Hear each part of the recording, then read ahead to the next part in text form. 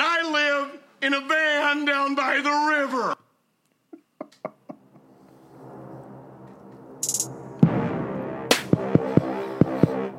Yeah, boy! Oh, I'm a pansy. People brag about it. They can handle it. My penis. It's bigger. It's different.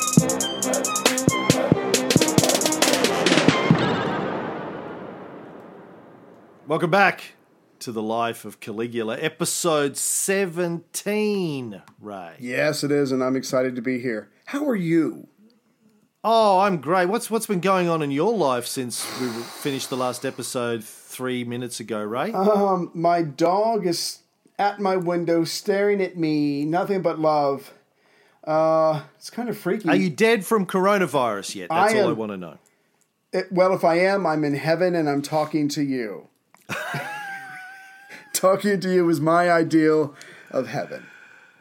The Australian Grand Prix in Melbourne has been officially cancelled. Oh, yeah. This morning. So that's the one good thing to come out of coronavirus so far. I'm sorry, go ahead. I was going to say that and Tom Hanks. Right. Getting it. Son of a they're bitch. two good things. Right. In Virginia, the Democrats have taken over the House, the state house. They haven't been in charge in a very long time, and they've altered the cannabis status in this state. It is still technically illegal, but now if you are caught with less than an ounce, it's considered something like a minor traffic violation. It's a $25 fine, and your employers, future employers, past employers will never see a record. So they're hiding that from employers so they can't punish you. So again, if you're caught with less than an ounce, if it's personal use, $25 fine, go about your business. So I would say progress. I thought it's legal. In Virginia? Yeah, No. yeah, I thought it was legal nationwide. No. They're still... Really? Yeah. This is a big step for us. Got to Virginia. Yeah, no, this is a big step for us. Christ. I think we're the 26th state to have some kind of augmented law, if I remember correctly. So we've got a ways to go. This is obviously from the bullshit filter, but we're getting there. Some common sense is entering into the laws. Right. Yeah. Okay. Well, back to Caligula. At the end of our last episode, he was planning, I said this is around about the time, sort of 39, 40. He plans his expedition to Britain. We've talked briefly, we've hinted at this before, sort of ties in with his whole trip to Germany and Germanicus' execution, etc., etc. Right. But as I said last time, like his execution of Germanicus and Ptolemy and the others, this is often treated as a sign that he'd gone completely insane, completely mad. Right. In the film, he's treated as crazy, and it's all a bit of a joke, and all his soldiers are looking at him like he's confused. What should we do? Right. But as I said last time, like with a lot of these things, if you read the sources carefully and with a skeptical hat regarding Suetonius and Dio and Tacitus's depiction of Caligula, keeping in mind that they're all writing much, much later under non-Julio Claudian emperors, right? And may have political reasons for depicting him as crazy. And you think about what's going on at the time, there is another way of looking at the story. Right. And we'll get into that in this episode. Now, Suetonius himself reports that Caligula, quote, held levies everywhere with utter strictness, these are troop levies, right, and brought together supplies of every kind on a scale never before matched, and says that troop forces were drawn together from all provinces. Sounds serious. Cassius Dio says that he gathered together somewhere between 200,000 and 250,000 troops. It's a hell of a gesture. Yeah. Well, yeah. And now even if you take the 200,000 figure, that's more than twice the normal garrison levels that you would have on the Rhine. Right. So he is obviously planning something enormous here. Yes. Do you think and if this might be too soon or whatever, but do you think he's trying to, because obviously his father was Germanicus, who had success in Germany. Drusus, his grandfather, had success, also had some struggles in Germany as well. Do you think he's like, well, these are the people that I came from. Maybe this is expected of me, but as we've said before in the past, at the very least, if you want to turn the average Roman citizen's head, if you are a victorious military leader, that will get you street cred almost better than anything else. So is he doing this to get the people on his side? Is he doing this because the people before him have done it? I wonder what his motivations were. And you're right, with these kind of numbers, this guy's not fucking around. Clearly, he had something planned. You can't just say it was a whim or he was going to raise this big army to go around in Gaul and steal all the people's property and money and whatever because he was short of funds. Clearly, he was going to do something massive with this. Yeah, and I think your explanation's quite possible. Like he realized, as I said in the last episode, that there were some people in the aristocracy and maybe in the plebeians as well that were looking at him going, you know what, Tiberius was this great general. Right. You've done nothing. Yeah. Why should we allow you to sit on a throne? And he's like, okay, I need to do something. Yeah. So, I have that level of credibility. Fill out my resume. Yeah. Yeah.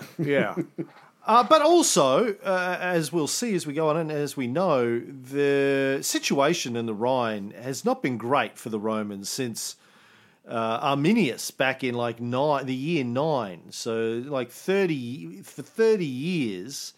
they've kind of been soft on the Rhine. Yeah. I mean, they went in and they defeated Arminius, but it's been a little bit loosey-goosey. Goticulus, as we said in a couple of episodes ago, was known for being a little bit light on discipline with the troops there. There'd been a number of incursions over the Rhine. It looked like the German tribes were starting to get uppity again. A generation or more had passed since the defeat of Arminius, and they're like, yeah, we can take these Romans. These Romans aren't all that. we can probably take them. If Arminius did it, we can do it. Right. And, maybe so part of this is Caligula doubling down and going, right, this fucking ends now. We're going to go in, we're going to kick German ass. 2 birds, 1 stone. We teach the current generation of Germans a lesson, and I get some credibility or whatever you want to call it back in Rome. Win-win. Yeah. May have practical reasons as well as propagandistic reasons. Right. Now, getting back to Britain, obviously Julie had invaded Britain in the mid-50s BCE, but didn't establish any kind of permanent province there, just did some deals with the Cativalorni tribe to pay tribute to Rome. And they did, apparently, for a long time. Yeah.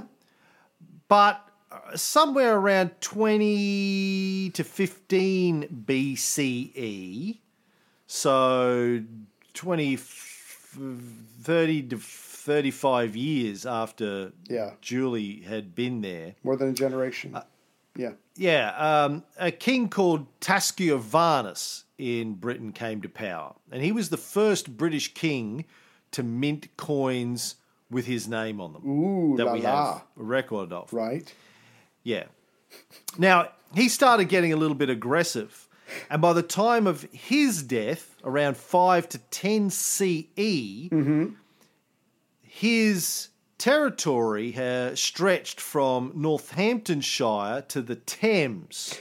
Oh. Now, those words mean nothing to me.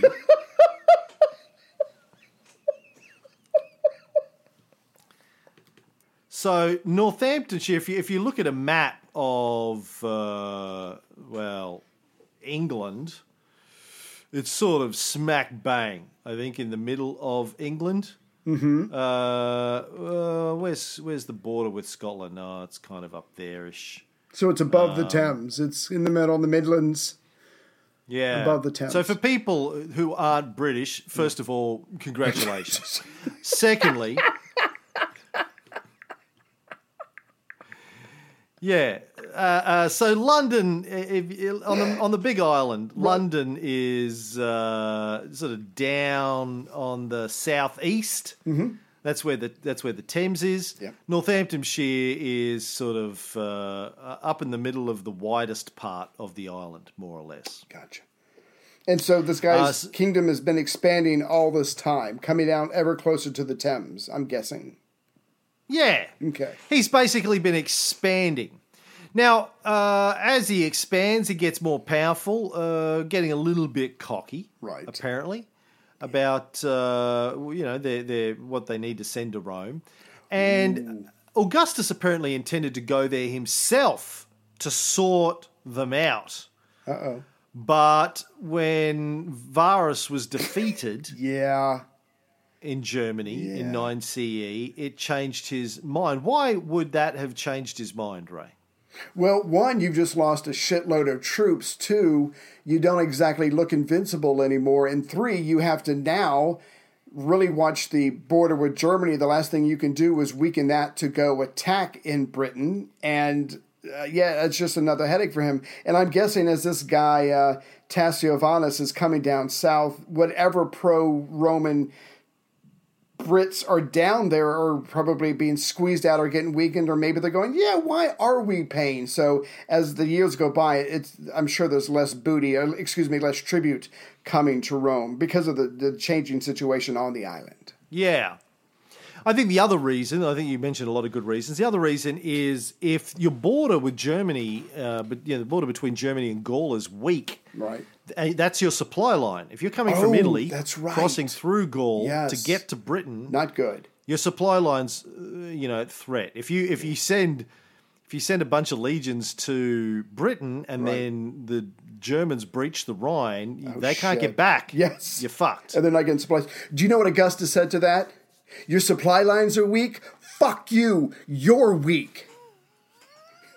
Very good. Very good. Yeah, that quote can be used in many situations. And say they said, well, who are you talking to? It's your supply lines. Yeah. Oh, I was talking to myself it's an in the inner mirror. monologue. Anyway. Yeah. He's doing it in the mirror. So there's some evidence apparently to suggest that Augustus, when he visited Gaul in 16 CE, he really did that kind of to just threaten Tasciovanus. Show the flag. And hey, I'm coming. Right. I could be there tomorrow. That's right. Get an Uber. And that was enough to make Tasciovanus withdraw. Right. Get back to where he whence had come. So this has been going on for a while, the problems in Britain. Thibaut was too busy building his sex palace, so he didn't really get involved. Yeah. Now, to the south of the Catuvellarii tribe, beyond the Thames, was the kingdom of the Atrebates. Its capital was Caliva Atrebatum, which is modern Silchester. I'll take your word for it. Yeah. Oh, you've never been to Silchester? No. Lovely. No, I got no. Got a spoon from there, but no, I've never been. That's the one thing the British are good at is teaspoons, making fancy teaspoons. Yeah. Ooh la la. Well, if you look again at the map, if you look at London and you go sort of to the left of London, right? Yes. Yeah, that's you go west. You end up at Silchester. Gotcha. Sort of close to Reading, or Reading, they probably pronounce it. Swindon, south of Oxford. Good cheese. Just lots of British names. I'm just going to throw out very there. British. Yeah, very British. Right. Very The Office. I feel like I'm in Ricky Gervais's The Office. Yeah, it's Swindon.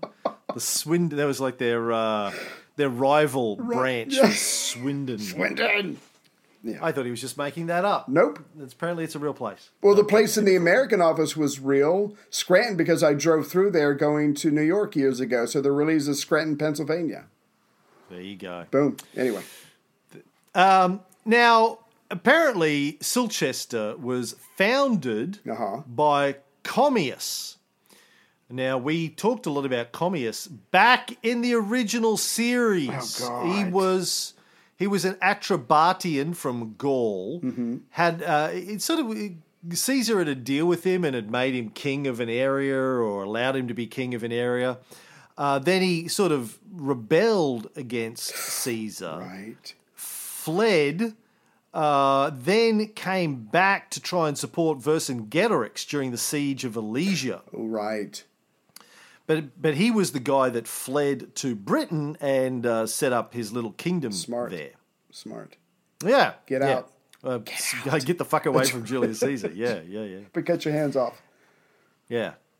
Now, ironically, this whole Silchester area that was created by Commius ended up becoming pro-Roman under Commius' son, Tincommius, or Tincomarus.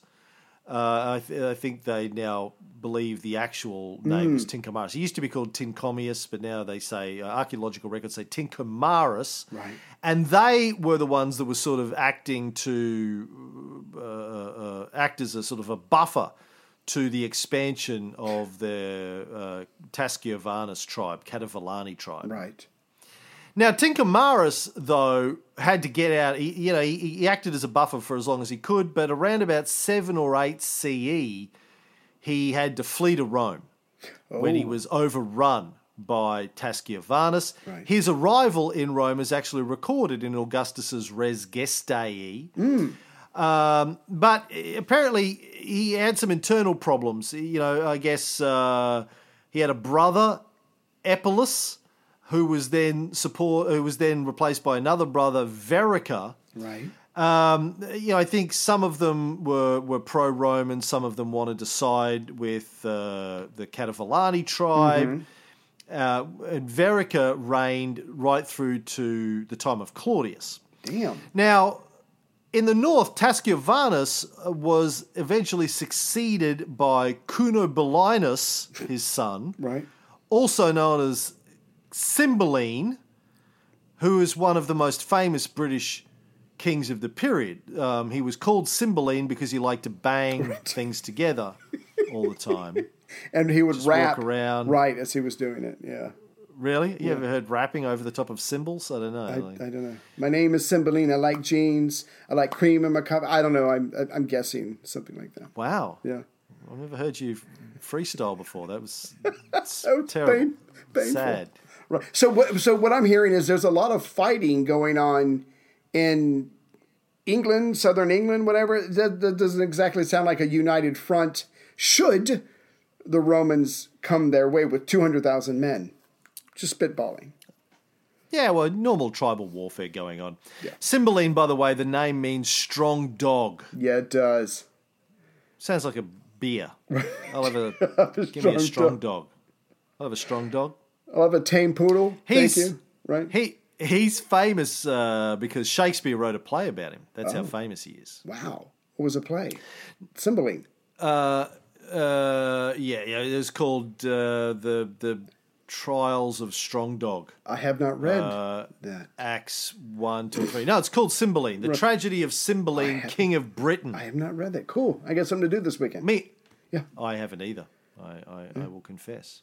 Yeah. Now, after the defeat of Varus, apparently Cymbeline got pretty ballsy and captured large swathes of Britain, and is actually called King of the Britons, Britannorum Rex, by Suetonius. Nice. And apparently Augustus did a bit of a deal with him. Rather than invade, sure, he said, "Listen, just pay us a tribute again and trade with us."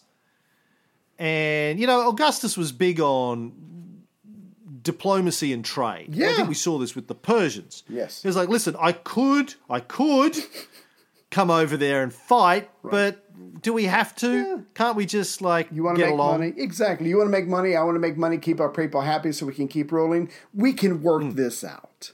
Let's find a way to make money and save face. Exactly. And just get along. Yeah. So he did this with Cymbeline as well. Apparently, based on coins of the period and archaeological evidence, there was a lot of trade going on with Rome and Britain at the time. Large quantities of imported amphorae coming in from Italy and some from Spain. Right. Used to bring in oil and wine, as well as there's Italian plates and drinking vessels in Britain.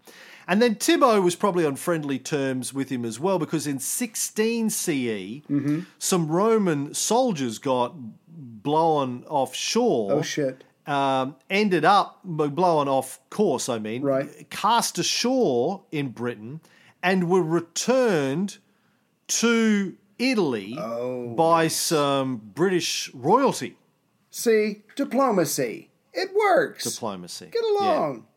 Yeah. What you don't say is, you do you, I'll do me. And your mom. No, I'm joking. Let's be friends. Now, based on coins from the period, Cymbeline's brother Brittanicus seems to have captured the Atrebatian region south of the Thames. And there are also coins in that region with Cunobelinus or Cymbeline's son on it. And his son was? Cymbeline Jr.? No. They tried with that. Yeah, Simbo 2, the return of Simbo. His son was Caractacus. Oh, Caractacus Potts. Chitty Chitty Bang Bang. Chitty Bang? No. Okay, never mind. Caractacus. I was going to say as in... There I can write a washing bill in Babylonic uniform and tell you every detail of Caractacus' uniform. In short, in matters vegetable, animal, and mineral, I am the very model of a modern major general.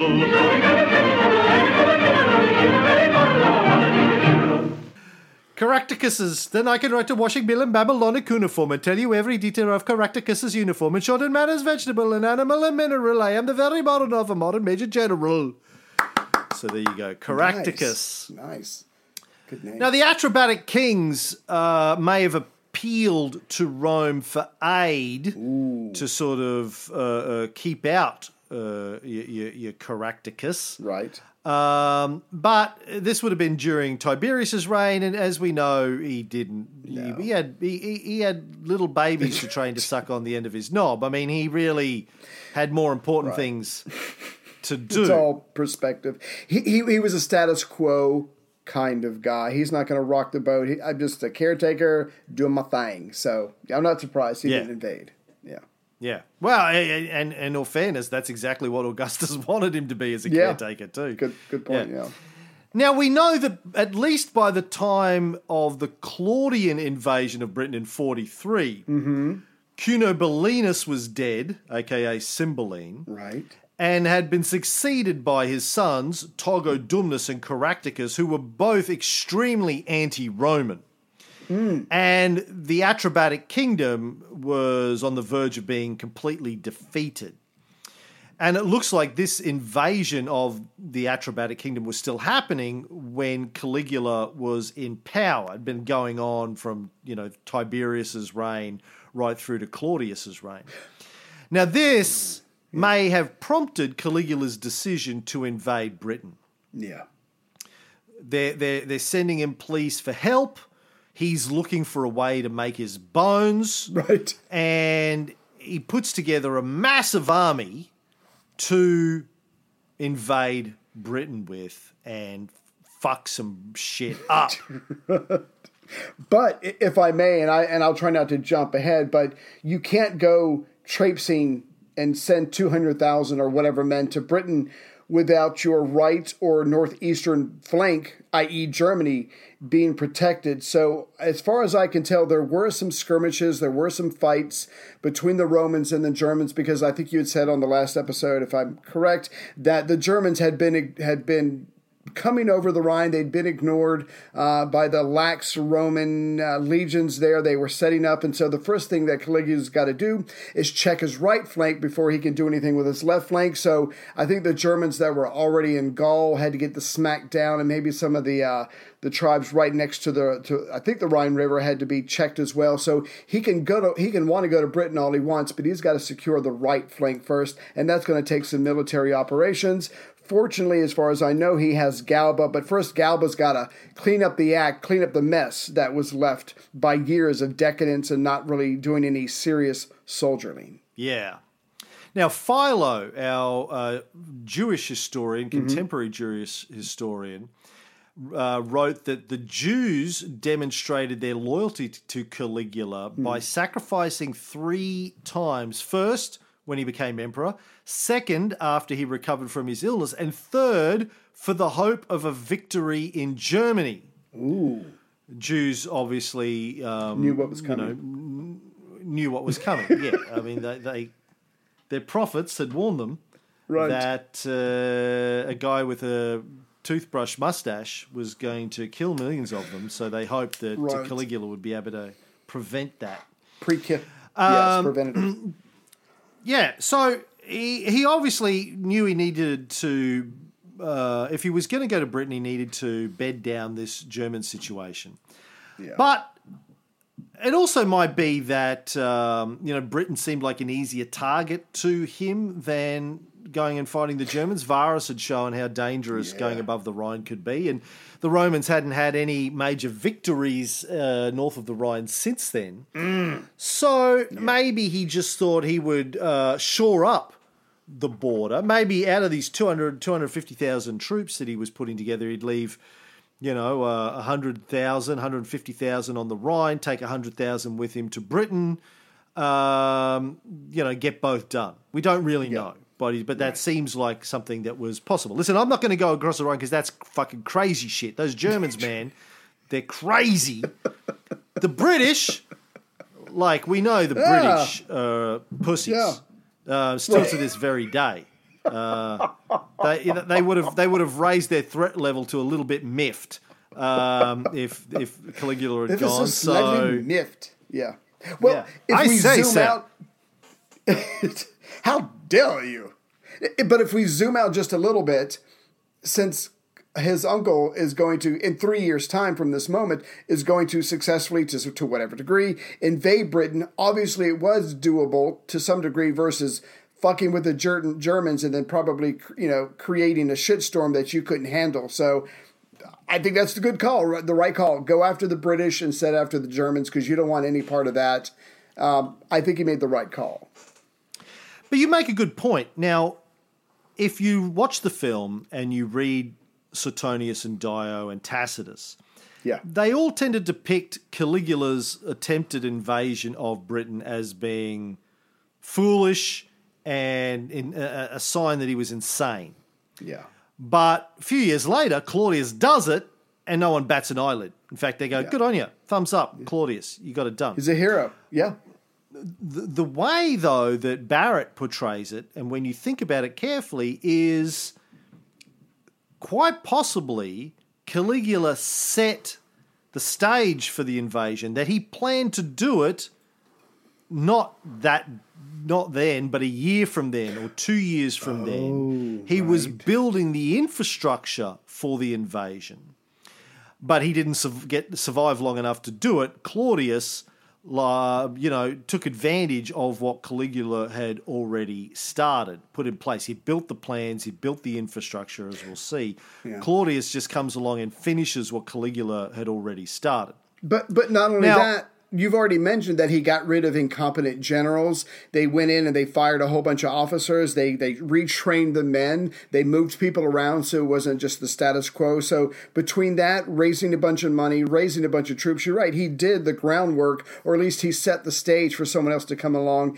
and to succeed. So, and again, he doesn't get credit for that, but getting rid of a lot of deadwood in your military is going a long way for the next guy to have the military victory that you were going to set yourself up for. It's just that it didn't happen for him. Yeah, and there's a lot of confusion about the timing, too. Right. We don't really know how this will play. It may be he planned to raise all these troops, go to Germany, leave a bunch of new troops with Germanicus to stabilise the Rhine border, and then take the rest to Britain. But on the way there, or just before he left or whatever, he found out about the conspiracy that involved Germanicus.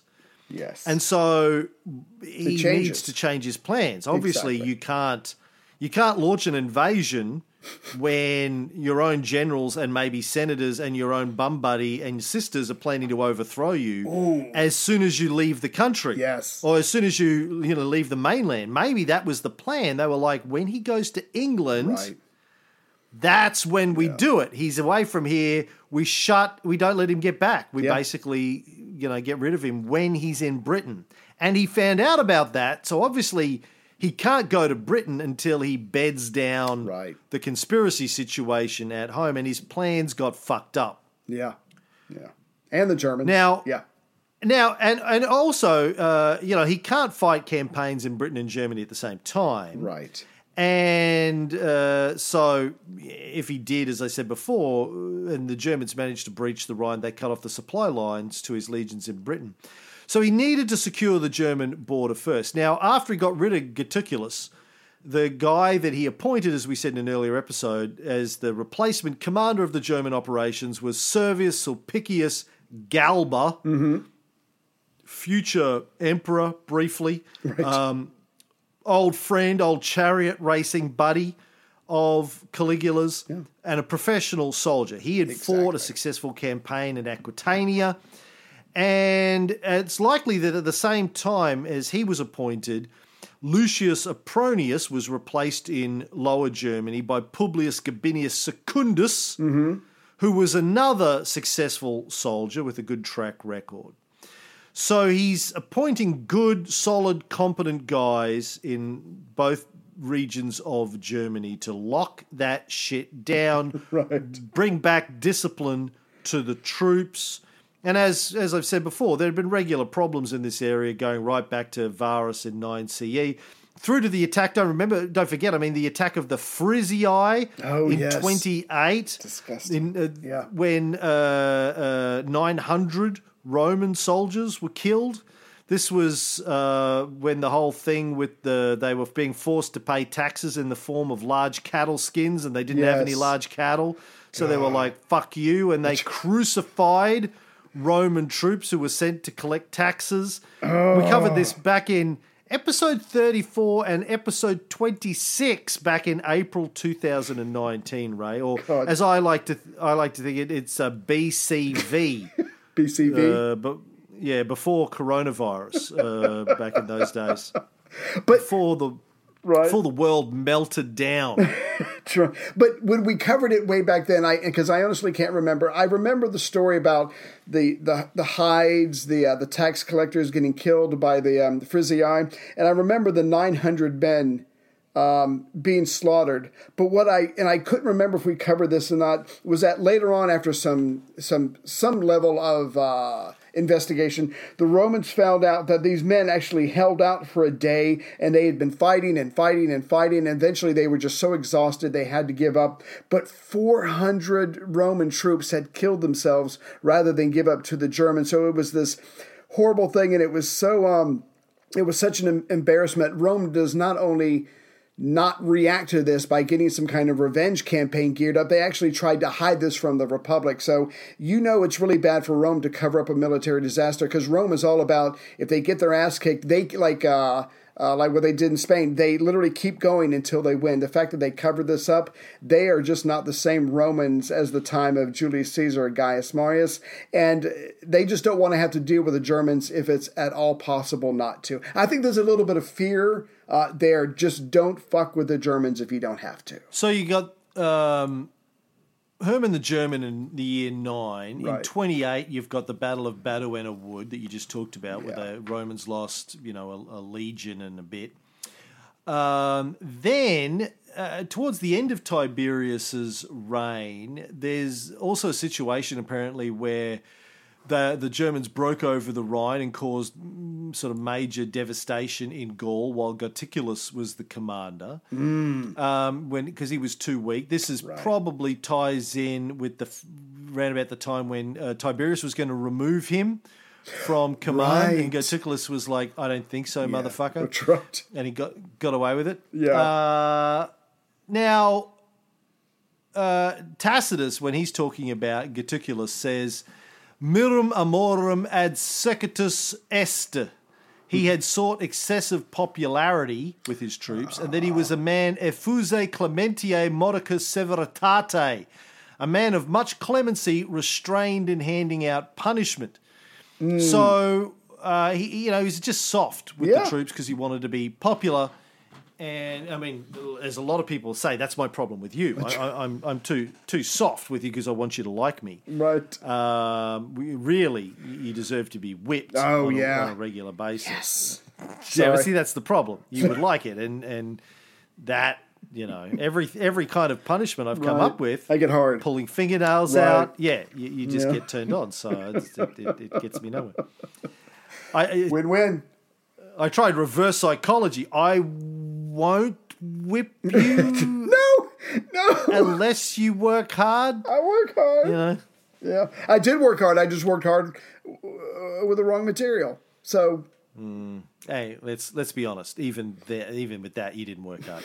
And don't think I'm not aware of what's going on here. Yeah. You did nothing, but your excuse was, I read the wrong book. Right, though. Because you used this a couple of weeks ago. Did I? In another show. Yeah, another show. I can't remember what it was now. You're like, right. Oh no, I don't have any notes. Yeah. I must have read the wrong book. Well, I normally rotate my excuses. I must have skipped a card. Yeah.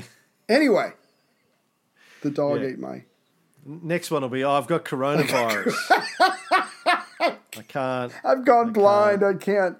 Could you send me the resources in Braille, please? Is that what happens? You go blind? I think that's just from jerking off too much. I don't think that's...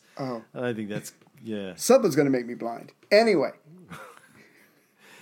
Where were we? I don't know. Geticulus. Yes, he was too weak. Right. So Galba's first job is to enforce strict discipline, and we mentioned this a few episodes ago. A saying went around the army in Germany: "Learn to be a soldier. Don't make a fuss. Galba's here, not Germanicus." Nice. I like it's that. It's a little rap that they used to use. And you clang things as you're doing it. Now, Galba blocked requests for leave and basically trained them hard. Yeah. Party time is over. They were given minutely detailed instructions for their behaviour. Right. They weren't allowed to applaud at festivals. Damn. Any commanders who weren't hard enough were fired on the spot. Any centurions who had grown too old or whose health wasn't up to the duties were relieved of their office. Quite a number of soldiers were dismissed, I think, when they were not up to scratch and they were fired. They received only half of the normal discharge pension. They only got 6,000 sesterces instead of 12. Fuck. So it was back to your good old brutal form of Roman military training. But that shit worked. Well, it worked, but it's not going to work fast enough. That's true. Like, Caligula's there. If he went there with the intention of invading Britain, making sure that the border on the Rhine was stable enough for him to invade Britain, and he gets there and has to execute Geticulus either because he's involved in a conspiracy or because he's just... done such a piss poor job of maintaining the troops. They all got dad bods. Clearly, they're not ready for war. That he's fucked up Caligula's entire plans for making his bones. I'd kill him too. Right? Yeah. And so, and he calls in Galba and he says, "Right, you're in charge. How long is it going to take for you to get these guys into any shape?" And Galba's like, "Seriously, 6 months." Yeah. And he's like, "Well, what the fuck am I going to do for 6 months?" I don't know, man. Yeah. Like, you asked, I answered. Just go home, I guess. Yeah. Come back, and then we're gonna be in winter quarters. Exactly. Or whatever. Come back in a year, I guess. Yeah. And, so these are likely. Series of events that could have happened. Right. So there's not enough time for him to get the troops ready, build up the defences of Germany, push back the tribes that have already crossed over into Gaul, and then start a campaign in Britain. Not enough time in the campaign season of 39-40 for him to get all of that done. Yeah. So Dio claims the Romans went a little beyond the Rhine and then turned back, as we covered in an earlier episode. The late 4th century historian Eutropius, who wrote his Summary of Roman History, which I read, and it's very summary. Right. It's very short. It's like your version of doing notes. He was the 4th century version of Ray. My great-great-great-grandfather. Yeah. He claims that Caligula undertook a war with the Germans, entered Suabia, but carried out no vigorous action. He writes, he undertook a war against the Germans, but after entering Suabia, made no effort to do anything. He committed incest with his sisters and acknowledged a daughter that he had by one of them, while tyrannizing over all with the utmost avarice, licentiousness, and cruelty. He was assassinated in the palace in the 29th year of his age, in the 3rd year, 10th month, and 8th day of his reign. Damn! That's Eutropius's entire coverage of Caligula's reign. Well, yeah. He can't be banging his... he's saying he's banging his sister in general versus this particular time because he's already sent them packing to whatever islands. Never mind. I retract that. Yeah, no. That's his entire coverage of Caligula's 4 years. Now, Galba seems to have been successful. Suetonius says that he achieved brilliant successes sort of before Caligula arrived.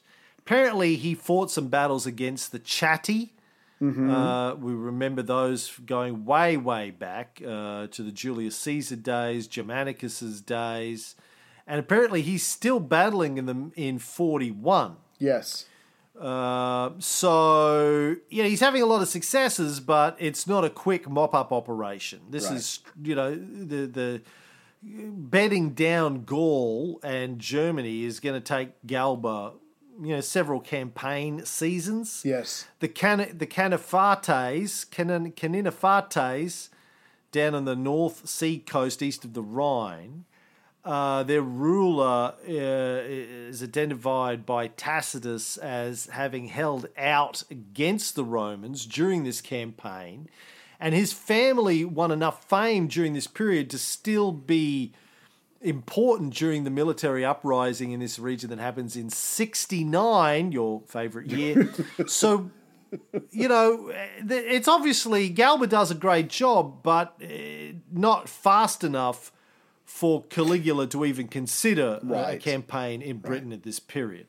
And keep in mind later on, I think it comes later on when Caligula does ask about an update, the success is good, it's not great, and again, he might end up making a statement, whether it's joking or he's just showing some frustration, again, that the historians are going to use kind of against him to show that he's insane. So, yeah, it's going to take Galba years, and so if it's going to take him years and the German frontier is unsettled, do you really want to cross over the channel knowing that your back door is not yet secure?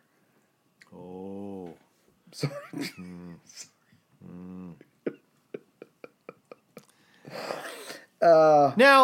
According to Dio, right, Caligula was awarded the title of Imperator 7 times without fighting a single battle. But later on in his life of Claudius, he says Claudius was awarded the title several times, unlike his predecessor. So, pick a story and fucking stick to it, right. Cassius Dio. Which one is it? And, it's things like this where it's evident that you can't trust sources like Dio and Suetonius because they contradict themselves. Right. And look, and we know about writing history in those days. These guys didn't expect us to be reading it 2,000 years later and picking fucking holes in it. Right. It's like it's like the Bible. They were just writing stories for their friends, their communities, to get them through the day. With the Christians, they believed the world was going to end any day now, so they didn't think their books were going to be around 2,000 years later. Right. They weren't writing history that would be fact-checked by nerd dicks like us. It was just... They're like, it's a good story, Right. But another layer of that is Galba does engage the Germans on some level. There are some skirmishes, and he is victorious and a lot of them. And you have to remember, this is Rome. So if Galba has a victory, the ultimate credit goes to Caligula because he's the commanding, he's the commander in chief. So he can claim that, he can be awarded whatever, even though someone else is actually doing the fighting. Because remember, one of the big issues between Gaius Marius and Sulla was that when Gaius Marius was waging war against Jugurtha and Numidia, Sulla's the one who actually captures Jugurtha and was pissed that Gaius Marius was getting the credit for it, but he was the overall commander. That's the way Rome did things. The overall commander takes credit or blame for everything that happens. So one of my generals does well, I can claim a victory. I can be declared whatever on the field. It's my troops doing it. Right or wrong, that's how Romans did it. And so when these guys try to pick this apart, they're kind of ignoring some of Rome's longest traditions. Well, yeah, but Caligula's not really the commander. He's just the princeps. But this had been established going back to Augustus's day. Just the tradition was, if there was a military victory, if you appointed the commander, right, it's your victory. Yeah, it's mine. Yeah. Now, there are coins from distant parts of the empire, like Lydia. Lydia, have you seen Lydia? Oh, Lydia, the tattooed lady. That, from this period, that feature a Roman cavalryman pointing a spear at a Germanic woman with her hands tied behind her back and dedicated to Caligula. It's hot. So something happened, or something was at least claimed to have happened, where there was Roman successes in Germany at this stage, enough that Caligula was able to have coins printed. Well, you make a good point, because remember, Caesar was only there for a year or less than a year, and then he got the fuck out when the weather changed, and he used all the nails he had. He nailed the ships back together, crossed back over the channel, got to Gaul, and never set foot in Britain again. So, again, he uses his time in Britain to say he had a great military victory. Whatever. Caligula is doing the same thing here. Everybody does it. You spin it because it's so far away. How are the people back in Rome going to possibly know the truth? So then we get to this invasion of Britain under Caligula. Now, details obviously are sketchy. If you read Cassius Dio, he says Caligula went to the shore, jumped in a trireme, sailed out a bit, then returned and sat on a high platform and ordered his men to walk into the water and collect seashells in their helmets. Sounds right. Which he said was enemy booty. And that was it. But there's a gap in what we have of Cassius Dio immediately before this. Right. So we don't know what happened between Caligula's in Germany, then he's in Britain, but there's missing pages. Yeah. That might have put this into some kind of context. Suetonius adds a little, but not much. But it seems like with all the troubles going on in Germany, it would have been insane to attempt an invasion. And by the way, there's no mention of the sort of ships that would have been required for an invasion. Julius Caesar took 800 ships for his crossing. But there's no mention of Caligula building a massive armada of ships and how long that would have taken and all of the preparations, etc. So there's a big question mark over this here. Was he seriously intending to invade? If so, where are the ships? Right. Now, one of the suggestions about the collecting of the seashells bit is that it was some kind of punishment for cowardice. Yeah. Because you have to remember that the Romans, and we said this before, but the Romans are not big fans of the water. Even Caligula himself couldn't swim.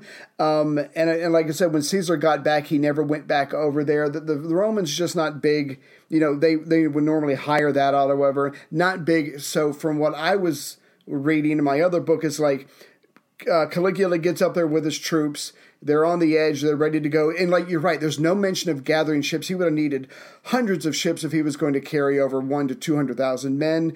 Maybe the soldiers took one look at the choppy waves, said, fuck this, we're not doing it. And he can't really force them because they're the ones with the swords or whatever. And so to embarrass them, stand here on the shore, gather up a bunch of seashells because that is going to be the only booty we get because you were too pussyfoot to cross over and take on the British. Yeah. Now, I remember that when Julius Caesar made his crossing, his men were terrified. Yes. There was like a mutiny at one point. They were concerned that they would all die. And there's evidence that a few years after Caligula, when Claudius does his campaign, his legions mutinied as well. They said that the island lay outside of the bounds of the civilized world, the oikomene. They refused. It took him weeks to convince them to do it. Yeah. There be dragons. Yeah. Yes. So, there are some other explanations here too of what might have happened that I'll get to in a minute. But we know that Caligula was back in Rome by the end of May 40. Right. And it would have taken a couple of months to make the trip back, which means he would have left by March. Now, according to the ancient sources, the seas were closed anyway until the end of May. It was considered unsafe to cross the sea at that time of the year. And as you point out, Caligula couldn't swim and was afraid of the sea. Yeah. So it's unlikely that he went to the shoreline intending to cross at that particular point in time anyway. What other reasons could he have had for going to the shore, Ray? Oh, that's a good one. Because maybe it's an exercise. Maybe he's trying to bond with the troops. He's trying to get them ready. Maybe if they are that fearful, maybe he's getting ready. He's getting them ready with the idea of crossing over. Because I know that he builds something like a lighthouse to mark where they were at, and maybe that was to be used later as a reference point when they do go over. Maybe he was going to wait a year, but maybe it was just to gather the men together, bind them to him because he's hopefully marching with his men, whatever, talking to them. But maybe it was nothing more than an exercise. I really have a hard time seeing doing all of this, not gathering ships, unless you're just kind of mentally preparing your men for what's going to happen in the future. Yeah, I mean, one of the potential reasons for building a lighthouse was it would help the ships find their way back. Right. Remember when Julius Caesar went over, he lost a lot of ships? Yes. On both occasions, and they got blown off, blown in storms and all this kind of stuff. Yeah. So Caligula may have gone, okay, well, listen, obviously the situation in Germany's not ready for me to make the invasion, but I've come all this fucking way. Right. Let's make a show. Let's go down there. Yeah. Check it out, make some preparations. Go to the gift shop. And build a lighthouse. I've always wanted to build a lighthouse. You should see my design for this lighthouse. Sure it's just like the Pharos. Right. The lighthouse of Pharos in Alexandria. It's kicker. You're going to love it. Now, getting back to what happened on the coast, some historians also suggest that it had nothing to do with an invasion of Britain. Right. But was all about this Belgic tribe, the Caninifates. Oh. The Farties. We just call them the Farties. Their name apparently means leek masters. Right. Oh. They lived on sandy soil and grew leeks and onions. I thought you were going to say dog farts because it's like, to me, it was like canine fates. So I was going to call them dog farts, but that's fine too. Fartes is good. Yeah. Dog farts. Yeah, the dog farts. No, I like that. Now, why would you be performing an exercise on the coast involving a tribe that mostly lived on the banks of the Rhine? Huh. Well, Suetonius mentions that Caligula's only accomplishment in the north was to receive the surrender of Adminius, son of Cymbeline, or Aminius, as his coins call him, A-double-M, Aminius. Okay. So would that have been I'm sorry, but if this guy is maybe, and I'm guessing here, pro-Roman, or if he's chased out by other Brits, and he comes over and he gives himself to Caligula, is that not an opportune moment to go, well, yeah, I came for what I got what I came here for now. I'm going to declare victory because I have this hostage or prisoner. Yeah.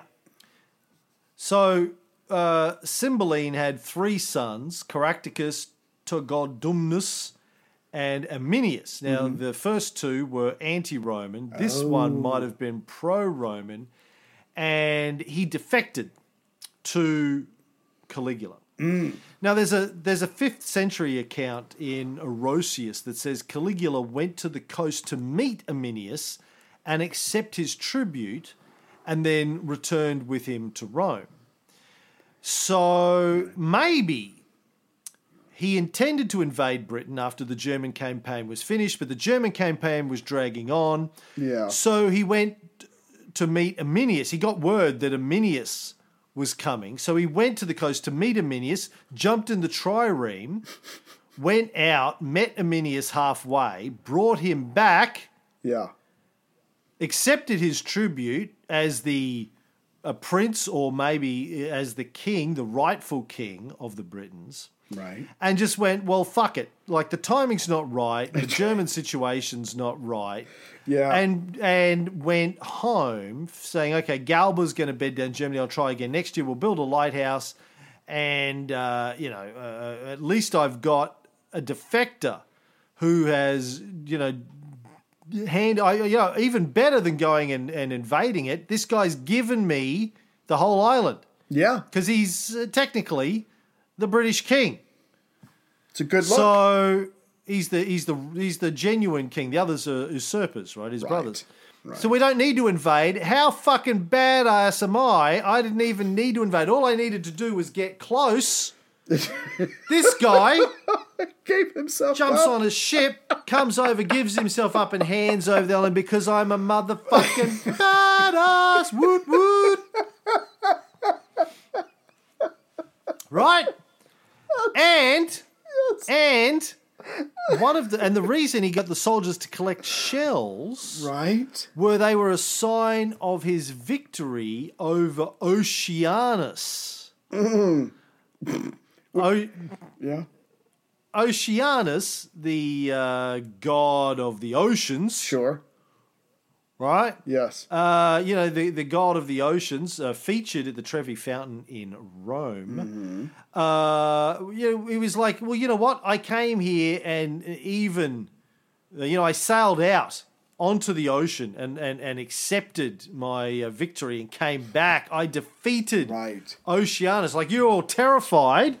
You're all scared of the water. Look at me. I can't swim. I went out. I stared this motherfucker down. And as tribute, I'm going to take his shit, which is shells, back as symbolic booty. Back to Rome. And you have, and in all seriousness, you have to keep in mind that the Romans took this stuff a lot more serious than we did because there was a god for practically everything. So they would have respected this a lot more than obviously we do. And apparently he sent a letter to the Senate which talked about having achieved victory over the entire island. Sure. Which would make sense if the king surrendered to him. Yeah. And the shells were presented to the consuls. No, sorry, his letter was presented to the consuls at the temple of Mars Ultor, which is the temple that Augustus set up where the Senate would meet to consider claims for triumphs. And it's where the triumphs would finish and present their booty. Right.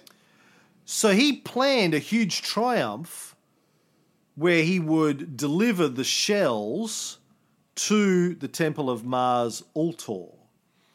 But in the end, he only had a modest triumph for his victory over the conspirators, and maybe he decided to postpone the large one until he finished the campaigns in Germany and Britain. Right, yeah. again, that makes a hell of a lot more sense than thinking that he's crazy and that he really defeated a god and he's bringing back seashells like it's a big deal. This is something I'm setting up for later, and will save the big reward for when I finally get this shit done. That makes sense. Yeah. Yeah. Listen, we'll have a little one now, but really, next year, I'm gonna kick some serious ass. I'm working up to it. We're gonna have a toga party. Now, there is also some suggestion that from this time on, he called himself Brittanicus as well as Germanicus. Right. Historians aren't sure about it. Dio says they were humorous appellations. Is that the right word? Appellations? Humorous titles. Let's go with that. Right. Suggesting that his sexual conquests were as mighty as if he had conquered entire nations. But maybe Dio's just trying to downplay it. Maybe he did consider that he was the conqueror of those because this guy, Arminius, had surrendered himself. Good point. I would look at it that way if I wanted to. Now, Suetonius also says that when Caligula was in Germany, he planned to decimate the legions in Germany that had mutinied against his father and himself as a child back in the year 14. Right. But that he either got talked out of it or got scared out of it. Yeah. Because when he was on the verge of doing it to punish them for the mutiny, the troops got wind of what was going on and ran for their weapons, so he got scared and fled back to Rome. I'm sorry. What do you think of this story, Ray? It's a weak story. It's bullshit because then you've got to, like you do, you like to whip out your calendar every once in a while. This was back in 14, and how many of these men would have still been around in the year 40 because they only served like 20 years. So maybe he was joking about, I want to decimate some guys because the war with the Germans is still fucking going on. And again, he seems to tell a lot of body jokes. He seems to see a lot of inappropriate things, and I think maybe the sources were taking him literally at his word. But again, the math, the calendar, the dates, they just don't line up because it would have been completely different men. So I think it's just someone trying to take an episode and spin it and use it against him to make him look cruel. Yeah, you're right. He might have said, you're the legions that rebelled against my father and me when I was a kid. I should have you all killed. And they're like, Good one. Well, that really wasn't us, Caligula. That was my father. Goes, I know, I'm kidding. With you. Water under the bridge, it all turned out well. Yeah, because I'm on top. End. Exactly. Well, even, Germanicus forced those troops into loyalty himself, so, Yeah. Nothing really They love Germanicus. Exactly. Eventually, So, again, these stories in Dio and Suetonius just sound like bullshit propaganda, and because of that, we shouldn't really take them at face value for anything they say about Caligula.